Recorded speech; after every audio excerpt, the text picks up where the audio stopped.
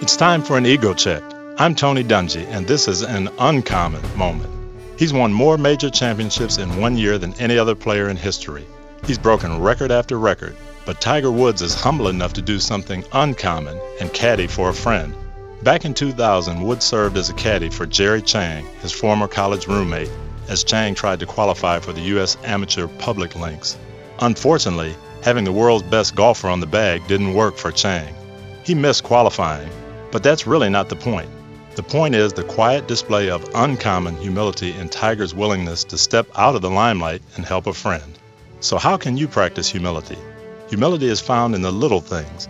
Letting your son beat you at a game, giving credit to someone else at the office, thinking of others ahead of yourself.